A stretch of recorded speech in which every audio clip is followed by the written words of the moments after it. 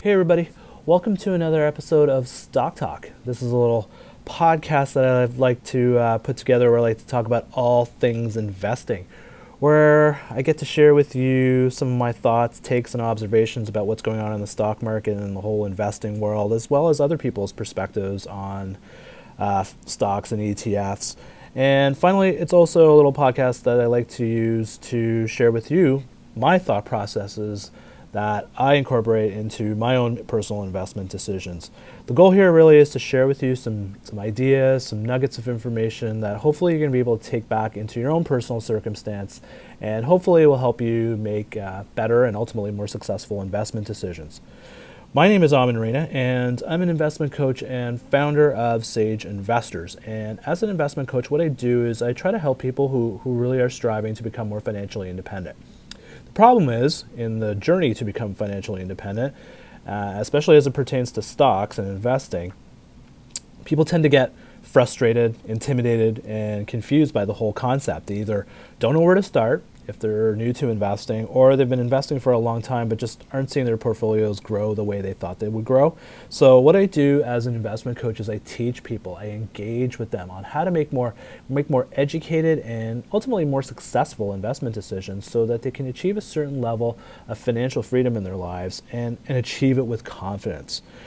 So today is my last in a series of podcasts that I've been doing regarding my investment decisions that I made in February, and more specifically, the investment decisions that I made during the time early February where the market was just really going crazy, and we were just seeing like 1,500 point swings in the Dow Jones Industrial Average. It was a pretty crazy time, and the big thing for investors as investors is how do we deal with those moments, which are bound to happen and are always going to happen. It's important to deal with them. And so in the last few episodes, last 3 podcasts, I've kind of shared with you the thought process that I've used that led me to make some decisions during that period of time. I didn't just sort of sit there and just let it all happen. And again, it's the benefit of having a plan and a strategy that I was able to leverage that and execute a few things. So in the previous episodes, I've talked about some of the decisions that I made that involved buying more stock in companies that I already held, and as well as selling some shares. And the last couple episodes, I've also talked about some decisions where I bought new shares, took new positions in a couple of stocks. And today's in this little series here, in this little mini series, I'm going to share with you the third stock that I decided to add to my portfolio. And there's a little bit of a twist at the end to this decision, which I will leave towards the end. So today I'm going to talk about my decision to buy shares at what was called, at one point when I bought them, was called Priceline, Priceline.com. But since the new year, the company's actually just recently, the company changed their name. They're no longer Priceline.com. They are now Booking Holdings, and the ticker symbol now is BKNG. So in February, when the market was going kind of crazy, I looked at Booking. Priceline was a stock that I had on my wish list, but I just kind of never was able to pull the trigger on buying it because I just thought the stock was too pricey. But sure enough, during February, the stock, which was trading around the $2,100 level, fell to almost $1,700, $1,730, I think was when I bought it. And it was at that point that I kind of looked at the company and I just made a decision saying, you know what, I think this is a good time for me to get in. So I made a decision to get in. Now I just didn't kind of just wake up that day on that particular morning and just say, you know what, I'm going to buy Booking Holdings. There was a thought process. As I said, this was a stock I had on my list. I did some homework on this stock already in terms of the analysis. And so I'm going to share with you, just in the same fashion that I share it with you in the other episodes, previous episodes with Baidu and Walmart. I'm going to walk you through some of the key questions that I tried to answer, that led me to that decision to buy shares in it. And in terms of investing, one of the key real competencies you got to have is having that framework of questions and having sort of that curiosity about a company and the stock. Because ultimately, I think that from my experience, that's where by asking questions and kind of building a framework and a methodology to evaluate and size up a company, you're going to, at the end of it, you're going to have a pretty good idea whether you're going to buy the stock or you're going to sell it or not even go there or just put it on a wish list kind of thing. So to me, every time I'm looking at a company, I'm asking myself 8 basic fundamental questions. And as like in the other episodes, I'm just going to walk you through the 8 questions and how I answer them as a result of in relation to bookings, booking holdings. So the first question I always ask myself when I'm looking at a company is, what do they do? What do they sell? What is their value proposition? What makes them unique compared to other businesses, other similar type businesses? So when you're looking at booking holdings, actually I'm going to call it Priceline because it just comes off my mouth a little bit tongue better than booking holdings. I just get tongue tied, it seems like, with it. So I'm going to call it Priceline for the rest of this episode.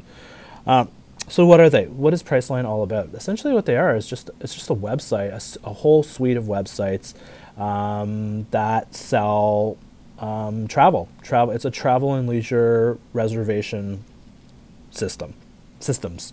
And when I think of Priceline, you can't, if you've seen the commercials and you've seen the William Shatner commercials, Priceline has always been, in my mind, to be one of those kind of cheesy Velveeta kind of companies. When you got William Shatner kind of being your anchor or spokesperson, you kind of get that vibe about it.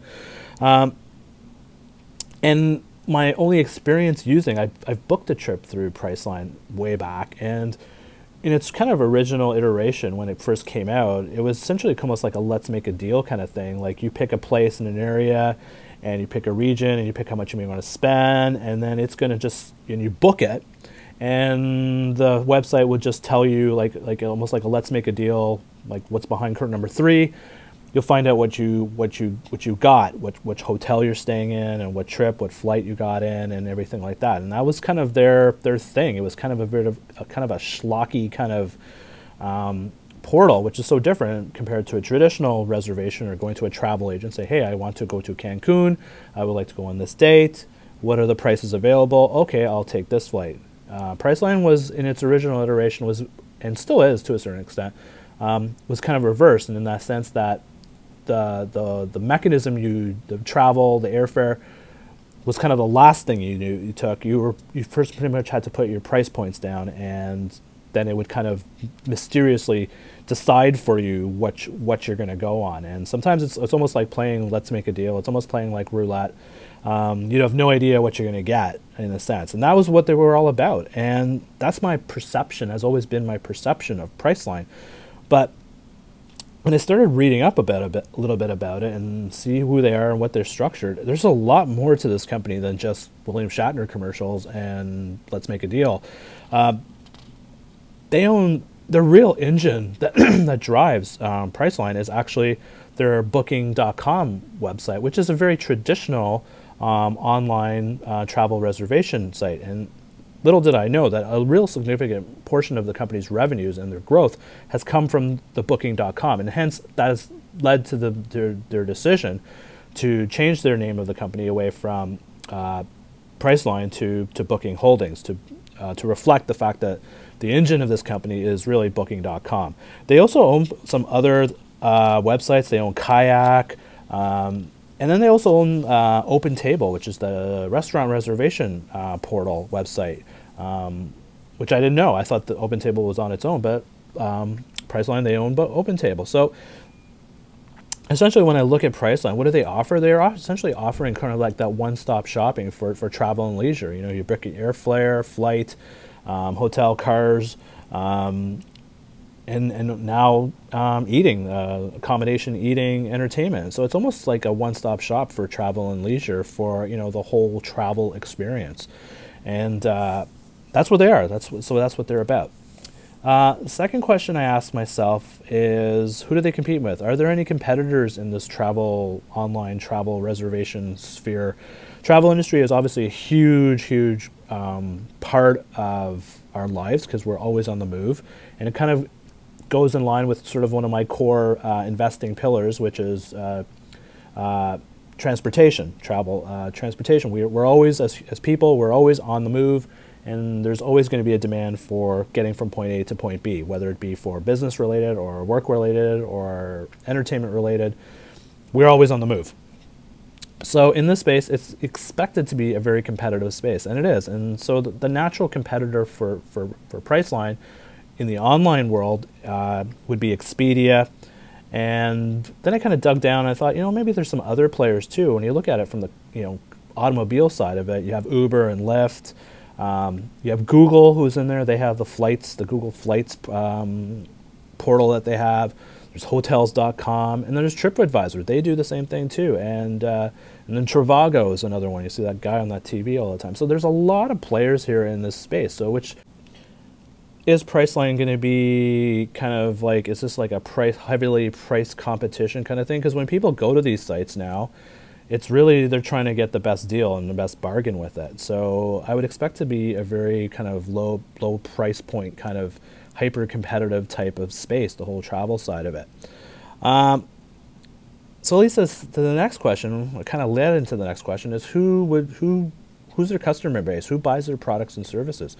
Well, essentially, I kind of alluded to it. The people who travel are traveling for work or they're traveling for play, and ultimately, what they're looking for is they're looking for a deal. They're looking for, when they're going on a Priceline or an Expedia, they're shopping for the best price to get them from point A to point B. So it's very much almost a commodity kind of, people view these services as a commodity kind of service. And then at least the next question, will they buy their products over and over again? And that's an important thing I want to look for as an investor, because companies, I want to invest in companies that can consistently generate revenue. And if they're going to generate revenue, the chances are they might generate more profit over a long period of time and be economically viable and hopefully create value. So I want to invest in companies that can consistently generate revenue. And so again, the nature of travel, getting from point A to point B, I don't think there's ever going to be, there are going to be economically sensitive periods, ups and downs, but at the core, people are always moving. And so I could see people, if Priceline provides a really good experience and a really good competitive price point, that people could come back to Priceline and any of their suite of websites to get the services that they need.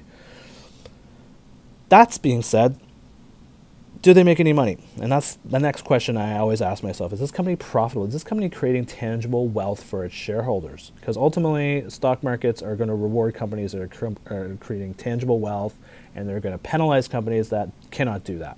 So when I looked at the financial performance of Priceline, I was kind of blown away. I didn't realize how incredibly profitable this company is. When I look at it from, and when I talk about profit, I measure financial performance is looking at a company's economic profit, which is simply taking the company's returns on invested capital and subtracting from it the cost of capital. And if a company is generating has a positive return on invested capital, it's creating tangible wealth for its shareholders. It's creating wealth internally, organically, and ultimately stock markets, investors will put a premium on that kind of company's stock that demonstrates that ability to consistently create wealth. So when I looked at Priceline, if you looked at it over the last 3 years, the company has been generating returns on invested capital between 52 and 77%.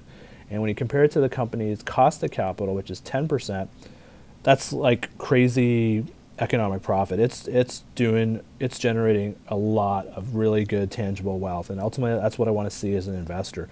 When I looked at the revenue growth, the revenues are growing in about a 13 to 15% range, which is great. So from a financial performance perspective, this company is definitely firing on all cylinders.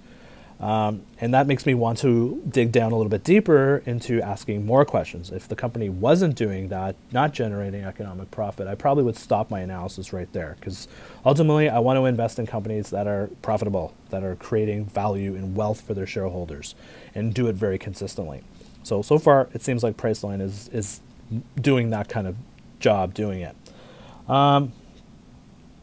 The next question that I ask is then, what do they own and who do they owe money to? This is really where I look at the company's financial position. Are they financially strong? Are they going to be in business for a long time, or are they in a point where they may just have to shut down? So when I looked at Priceline, their financial position is pretty strong. They have, when I looked at their current assets to current liabilities, the current ratio, the ratio is over 2, which means they have twice as much current assets as current liabilities. So in terms of liquidity, they have more than enough liquidity is flowing and more than enough capital flowing in the company that they can meet their day-to-day operational requirements. And that's important because if they don't, then you go out of business.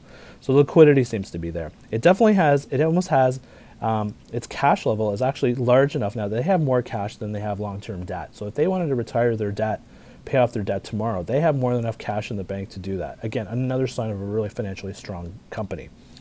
The quality of their assets is another thing I look at. I look at the percentage of assets that are intangible, considered goodwill, intangible type assets. And for Priceline, about 20% of their assets are classified as intangible, which is kind of at my max point of where I like to see companies in terms of ratio.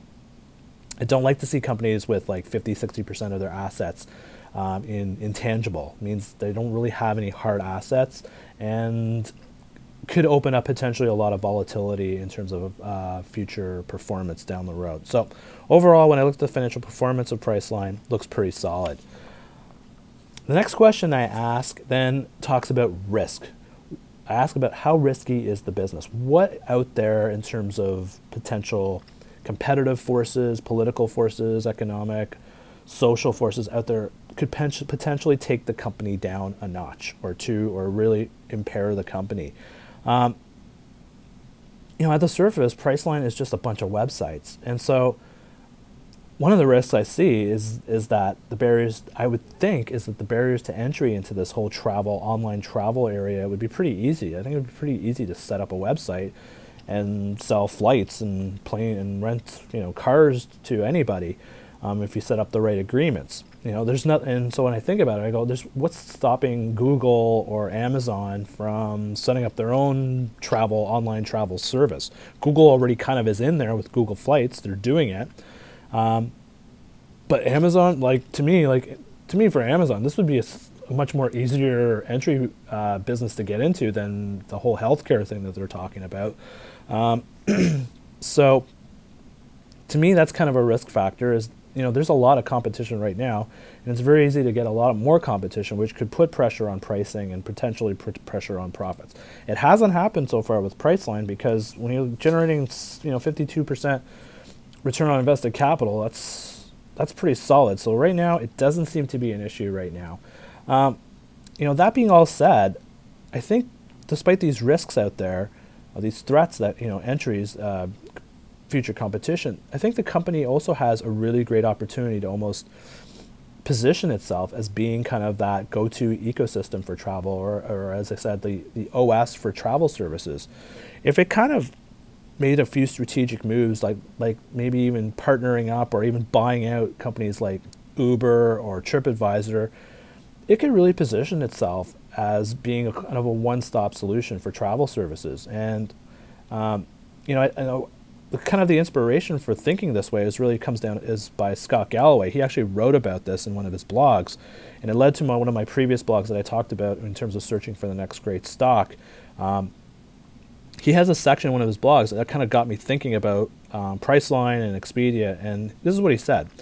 He said, by leveraging artificial intelligence, cheap capital, and relationships with 40 million of the planet's wealthiest customers every month, Uber, and he talks about Uber, and Uber should be expanding its offering dramatically. Instead of entering, London Airport, where I'm headed Sunday morning, I type in London, and then using AI, connecting the dots of my preferences, economic weight class, deals at the time, APIs, and Uber would then present to me the best options, not just to get to the airport, but the flight to JFK, the flight to London, the car that's going to pick me up, and the hotel that I stay at, and then the reservations for dinner that night.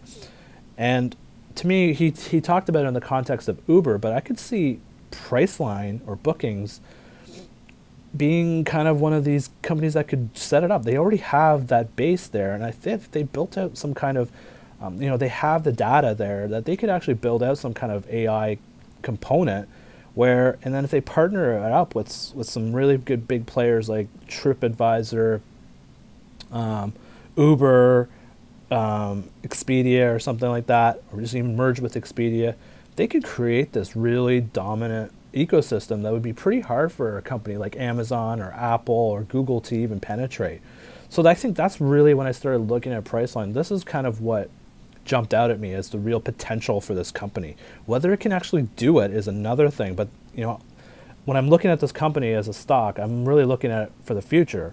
And as much as it's doing a great job in its current form, there's a lot of potential for this company to do some really main things and really entrench itself as sort of the dominant brand and that best of breed brand of for travel. So there are risks, but there's also opportunities with this company and with the stock. Finally, the last question I ask is, after all of this, seems like a really cool company, seems like they're generating good financial performance, they seem financially strong. Is the stock cheap? And when I looked at the stock, from what I've been able to dig up in terms of valuation, the valuation on terms of when I was looking at the company initially was coming in between $1,600 and $2,400 per share. And when I started to look at the stock in late January or early January, the stock was trading in around the $2,100 range. But then, as I said, February happened, the market's kind of freaked out, and the next thing you know, the stock, for no real change or anything, was down to almost $1,700. It went down to about $1,730. I tried to figure out if there was anything fundamentally wrong. They weren't reporting anything in terms of earnings guidance or anything. It was just kind of like the classic, during when everybody was panicking a little bit there, the stock kind of got taken down and got thrown out with the bathwater. And when I looked at it at a $1,700 level, I thought there was definitely some potential for the stock to at least get 25-30% upside at that point. And so that's really what led me to make the decision. I factored in, this is a company, a solid performing company. It operates some of the best well-known online travel portals out there. And it's creating tangible wealth, strong financial position. There are some risks, but there's definitely some opportunities. And when I put all these elements together, I thought, you know what, this was to me, I thought this was a really good entry point. And so I bought in. I bought in at about $1,730. And that was my decision. So that's what I did. So now the twist on all this. After I bought it in February, within a month, the stock just popped. It popped almost 25%. It had an earnings report that was really solid. The market loved it. And all of a sudden I was faced with a decision, because if you've been following my blog and my podcasts, you know that as part of my personal investing playbook, I like to if a stock that I own crosses a 20% return level for me, I like to reevaluate it and see if it's worth holding on to or selling. And a lot of times 20% is kind of my sell point, a return that I'm looking on for a minimum return I'm looking on investment. So it was really surprising that I bought it in February, and literally a month later it was up 25%. The stock was up to $2,100. And I bought it at $1,730 and it went up to $2,100. And so, as I said, I'm not usually one to be trading stocks. I like to buy stocks and hold them for long periods of time. But I was faced with a decision here. Should I continue holding it, or should I bank the profit and come back another day? And as I said, after going through all this analysis and evaluation, I still like the company. I like what it does. And I think the potential for the stock and the company is really solid. But for me, a quick 25% return was something I just said, you know what, I feel more comfortable banking it. I'm comfortable with my risk. It's in line with my risk tolerance or my comfort level with risk. The market's very emotional right now and very volatile. I just thought, you know what, I'll just sell into this bounce, and I'm going to keep it on my watch list. And if it pops back down again under the 2,000 level and the fundamentals of the business are the same, hell, I'll go back in. So that's what I did, and essentially that's what I did. I sold it. And I made about 26% return on it, and Hey, it was a nice pleasant surprise. Sometimes, as I said, investing is weird, right? Sometimes you buy a stock and it'll take you 4 years, 5 years to generate the return you're looking for, and sometimes you'll buy it and it'll generate a return in 3 weeks. Um, that that's the way investing goes. So that's my decision. So that was my final investment decision that I made during that real crazy time in February. And this is one that kind of so far ended up having a pretty good happy ending to it. The other ones are obviously still in progress, and we'll see how those ones pan out. And I'm sure I'll be there to give you the updates on those ones as we go forward.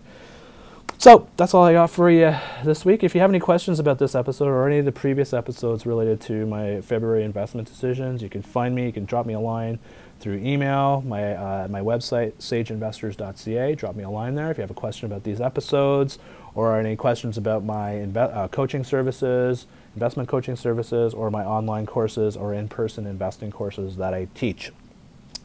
You can also find me on Facebook. My Facebook page is Sage Investors. I post all my blog posts and other articles that I come across on there as well. You can find me on Twitter. My handle is @SageInvestors. I'm on there tweeting all the time about, in real time, about decisions that I'm making, as well as interesting observations that I'm seeing from other people out there in the market, who are out there in the market too. And finally, just want to let you know too that I'm on Instagram now, and so you can find me also at Sage Investors Nation. Look for me, Sage Investors Nation. I try to get on there a little bit. I'm still trying to figure out the whole Instagram scene. So, but I'm on there. So you feel free to follow me through there. I try to post some stuff from my website and my blog and podcasts on there, as well as videos. I'm on there posting videos, not every day, but almost every other day, with some quick hot takes about what's going on in the news and what's going on in the markets in real time. If you're interested, also, every Wednesday morning, I send out an email. I call it In the Loop, where I share with you some of my, whenever I update stuff on my site or add new content, like my blogs or my mind map videos or any other videos. I usually post them. People on the I post it on I send it out on an email. So if you want kind of that email alert, along with some articles and observations that I'm seeing in the market. Some really interesting articles that I'm using and reading and digesting in terms of how I'm making investment decisions. I put it all in that email. I send it every Wednesday morning. So if you're interested, you can just go to my website, sageinvestors.ca, and just drop your email and boom, get on the list. And every Wednesday morning when you wake up, boom, it'll be in your inbox. So lots of stuff going on. And that's pretty much it right now. That's all I got for you. So thanks very much for listening in to Stock Talk. My name is Amin Reina of Sage Investors, and we'll catch you again another time. Take care. Bye-bye.